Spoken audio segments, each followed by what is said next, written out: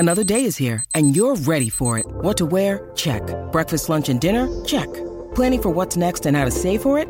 That's where Bank of America can help. For your financial to-dos, Bank of America has experts ready to help get you closer to your goals. Get started at one of our local financial centers or 24/7 in our mobile banking app. Find a location near you at bankofamerica.com/talktous. What would you like the power to do? Mobile banking requires downloading the app and is only available for select devices. Message and data rates may apply. Bank of America N.A., member FDIC.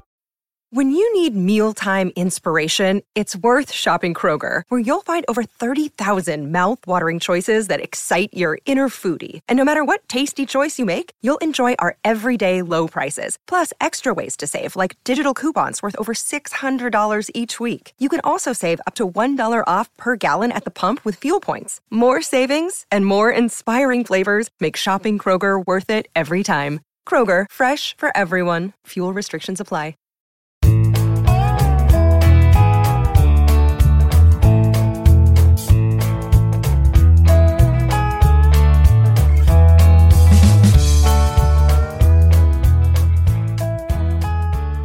It's Wednesday, December 22nd, and you're tuned into the Cleveland Baseball Talk podcast.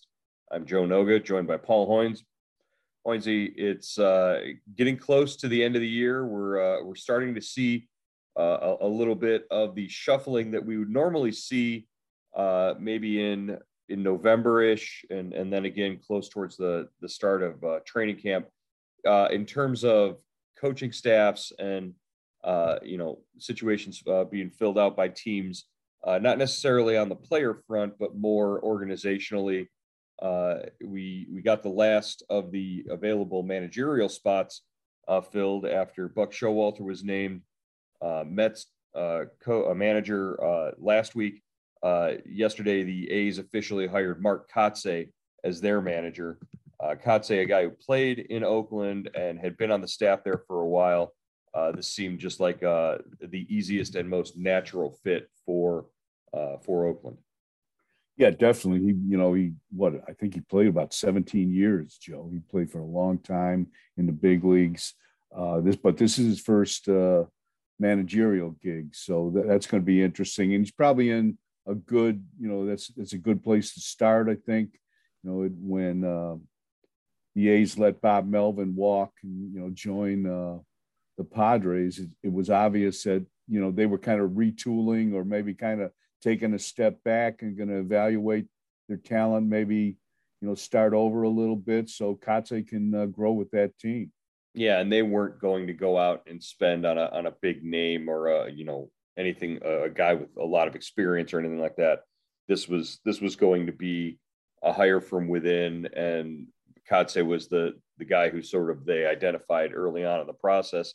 And like you said, with a team that's gonna play a lot of young guys, this is a guy who's going to sort of grow with that team, and hopefully for Mark Kotsay, he can stay in the driver's seat for a little while there. Yeah, it's interesting. The Mets hire Showalter. Showalter never played in the big leagues, but he's managed 4 or 5 teams.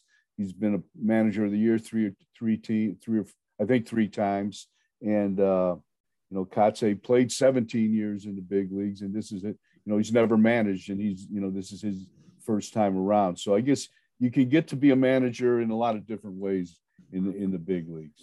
Yeah, Matt Quatraro, former Cleveland assistant hitting coach, it was one of the finalists for the Mets job, and he's obviously a guy whose name is going to come up now every time there's an opening. He did very well in those interviews. So, he's not a guy who had a particularly illustrious career as a player. He just seems to always be in the mix there with interviewing for these positions, and experience on Kevin Cash's staff never hurt anybody as well. Yeah, he's done a lot of things. He came up in the Rays organization, managed there in the minors. He's Cash's bench coach now. I think he was, maybe his third base coach when he went over from Cleveland. So he's done a lot of different jobs. When he was with Cleveland, I always talked to him. He's a good guy, kind of soft spoken. Interesting. It'd be interesting to see, if he gets a shot. I hope he does, and just what kind of job he does. Speaking of the Guardians, we got if just by scrolling through Twitter and following along, we picked up word from an Ohio State pitching assistant, Brad Goldberg. He announced that he would be joining the organization as a pitching assistant in some capacity. We haven't heard anything officially from the club on that, but just taking Brad Goldberg at his word on Twitter, looks like he's going to be in Cleveland as a member of the Guardians pitching staff. Adding him as another cog in the pitching machine, I guess, is one way to look at it. We don't know if that's officially as a replacement for Ruben Niebla, who was on the major league staff, or if he's going to enter in the minors somewhere on the development staff, and that means somebody gets a promotion up to the big league staff from elsewhere. So Brad Goldberg, Ohio State assistant, looking like he's going to be with the Guardians in 2022. Yeah, Joe, that's you raise a good point. They really haven't named a replacement for Niebla as the assistant pitching coach at the big league level. So I don't know if Goldberg that's where he's headed, but it'll be an interesting choice. And so many teams now are drawing from college ranks as for coaches, for hitting coaches and pitching coaches and pitching consultants and stats guys. So this makes sense, and it's not he doesn't have to travel very far to get to Cleveland. So right up I-71 or I-80. So right. Well, with the number of college pitchers that Cleveland drafted in last year's draft or in this past draft, I would think that this would be a guy who would have a familiarity with at least a few of them from the scouting ranks, from the from the recruiting ranks, really just being around a college program, having an idea of who some of these guys were. That might be an advantage and a reason why Cleveland would want to dip into the college ranks to pull some coaching talent there. Yeah, in the last draft, they took 19 pitchers out of 21 picks, and 18 were college pitchers. So, maybe he's got a pipeline to some of these guys. Yeah, just at least some sort of feel for some of them. Speaking of a guy who had a tremendous feel, Eric Chavez announced as an assistant hitting coach for the Yankees. So he's going to go there. You said that the Yankees are bringing back a few people on their staff. They announced their staff, and I think the former pitching assistant in Cleveland, who's the pitching coach there now, Blake is Matt Blake is still the pitching coach in New York for now. Yeah, Matt Blake will be this will be his third year. Had really a lot of success for a guy that really never pitched in the big leagues. I don't think he ever pitched professionally, but he did a nice job in Cleveland. The Yankees identified him, and he's one of those guys, Joe, that I think he pitched in college. He was a pitching coordinator at one of those training facilities, and it's kind of an example of the new breed of coaches that teams, that big league teams are, kind of striving for. A guy that is maybe analytically inclined, and shows he can relate to big league pitchers on and off the field. So that's it's interesting. It's an interesting development in baseball coaching, and Blake has done a nice job. Yeah, it's hard not to have success as a pitching coach when your club's willing to spend $140 million on a starting pitcher in free agency. So, I give him credit. He does a really good job, like you said. But again, he is sort of sitting on unlimited resources in New York right now. Definitely. That's a nice place to be if you're a pitching coach. No further word or any more details on the David Blitzer situation as far as Cleveland and a potential minority investor for the Dolan family to help out here and maybe inject some cash and some life and some just a new feeling here in the organization. moving forward. We got the word, that came out earlier in the week here that Dolan was in serious talks with this, or confirmed serious discussions, but nothing further on that. Probably won't hear anything for another couple of weeks, I would imagine. Yeah, I would think maybe we'll hear something after the holidays, Joe. I mean, I think unless something breaks, it sounds like, these negotiations have been going on for a while, and then progress has been made. So, all we can do is kind of sit and wait right now. All right. Time to turn our attention to today's Cleveland prospect of the day as we count down the remaining few names on the 40-man roster. The one that comes up today, Connor Pilkington, who was acquired at the trade deadline in exchange for Cesar Hernandez from the White Sox. Connor Pilkington went over to Double-A and pitched about 8 games at Akron after he was acquired. This is a guy who is on the 40-man roster now and could look to be giving Cleveland some depth as a starting pitcher in 2022. Yeah, you look at that, you look at the rotation, the kind of the way it breaks down right now, Joe, with Bieber, Savali, Plesac, McKenzie, and who am I forgetting? Quantrill. And, so you look at those 5 guys, you look at the guys behind them. You've got, Phil, no, not Phil. Eli Morgan. Yeah, Eli Morgan. And then, you're kind of grasping a little bit. So maybe Pilkington is a guy that, kind of fits into that, like you were saying, a depth guy. He'll get a shot at the 40-man this spring. And, really put up some decent numbers this past season at, Double-A Birmingham and Akron after the trade. 7-6, 3.04 ERA, 22 games, 21 starts. He struck out 120 guys in just over 100 innings, had a whip of .99. So, wow.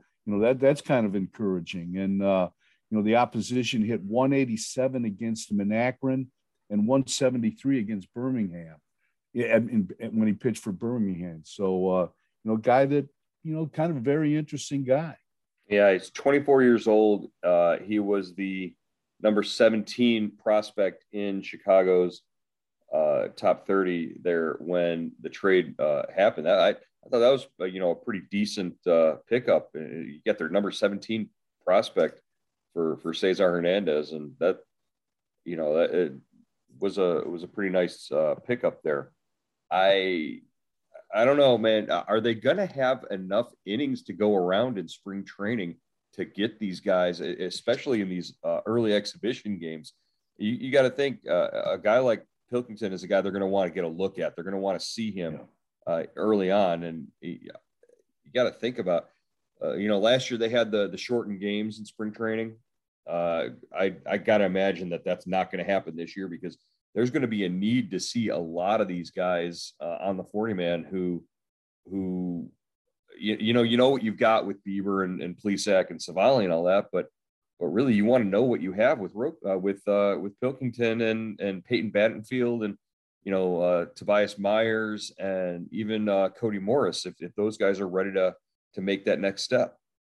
That's a great point, Joe. And usually, like, the guys they want to see, they'll pitch early in the exhibition season. They'll get the starts, and guys like Bieber and Savali and Plesac, maybe not McKenzie and Quantrill, because I would imagine they want to see those guys. But those top 3 guys would pitch on the backfields maybe, and they could do inter-squad games or simulated games. Just get their work in that way while you get to see the newer guys, the guys that the coaching staff really doesn't have a feel for yet. Yeah, it sets up the photo ops where you see the pictures of guys like Shane Bieber and his draft class all huddled around behind the backstop while Corey Kluber is out on the mound pitching on a backfield. And makes for a great photo op, several years later when Shane Bieber's an all-star and a Cy Young winner, and you get to, make stories out of that. But so really that's sort of the situation that is coming up here, is a guy like a Connor Pilkington who, really sort of showed what he can do in the minors last year. Now it's what he's going to be expected to do. I would imagine he starts the year at, if not Akron, then definitely or if not, there's a possibility he starts the season at AAA is what I'm trying to say. That's probably where he begins and stays and waits and just, waits for the call that, hey, either there's an injury or a quirk in the schedule where we need a spot starter. And if he's the guy who has performed well early, then he's sort of that's it.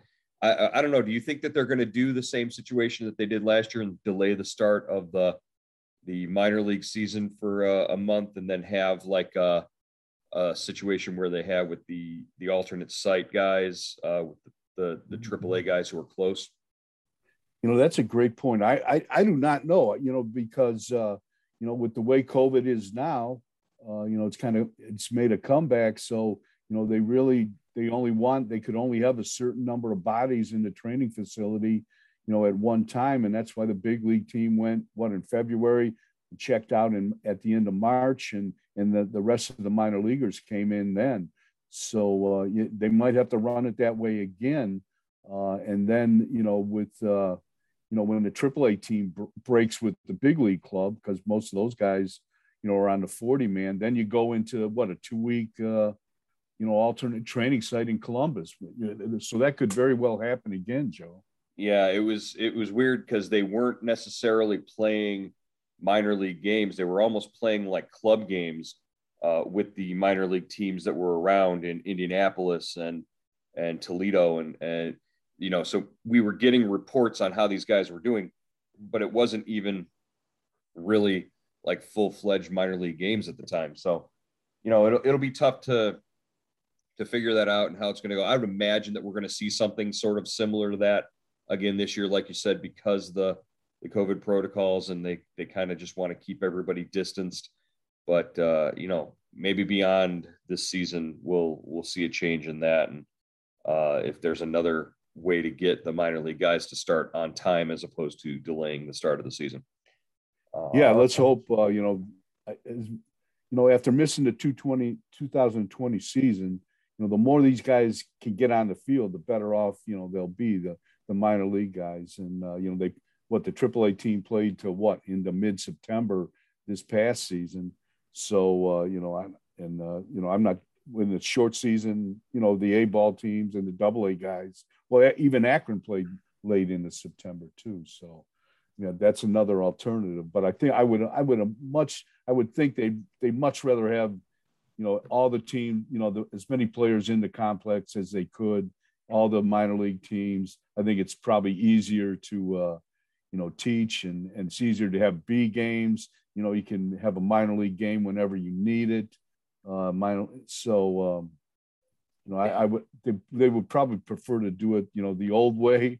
But right now, COVID has kind of reshaped the way, the training process takes place. Yeah, just the scheduling and the knowing where each guy is, and having minor league guys available for those exhibition games, because you don't want to be playing your regular guys, your full-time guys every inning early on in that exhibition season. You want to give them 3 innings and then fly, and then work them in gradually. And Tito knows that. They've done that over the years. It's just been really difficult over this last season because who are you bringing up if there isn't a minor league camp going on at the same time? That's what made it really difficult last year. And aside from the fact that he didn't have Brad Mills running things, he had DeMarlo Hale, and sort of breaking him in and getting DeMarlo, I think, with a second season under his belt, DeMarlo will be a little more familiar, but they'll make it work, I guess. It remains to be seen, but we sort of still have to get past the lockout here first. Get past the lockout, get to spring training, and these will all be problems I'm sure they will be glad to have at the time. when spring training does arrive. First things first. There's a natural. Joe, there's one stat about Pilkington kind of jumps out at me. What's that? Lefties hit 214 against them. Righties hit 163 against them. I mean, he's a reverse splits guy. Yeah, that's interesting. I mean, that tells me he needs to guy. And it tells me he needs to work on a changeup to the lefties. That's what it tells me. But you know, if that's the case, what 214 still isn't all that, you know, great. I think those are really good numbers. Wait, yeah, he's not a lefty, right? Yeah, he's a lefty. Yeah. Oh, he's a lefty. Okay. Well, then he's not a reverse splits guy. All right. That'll do it for today's edition of the Cleveland Baseball Talk podcast. We've got 2 more shows here in 2021, and then we will be off for a week after Christmas. Hoynesy, we will wrap it up with a couple more prospects on Thursday and Friday. We'll talk to you then. All right, Joe.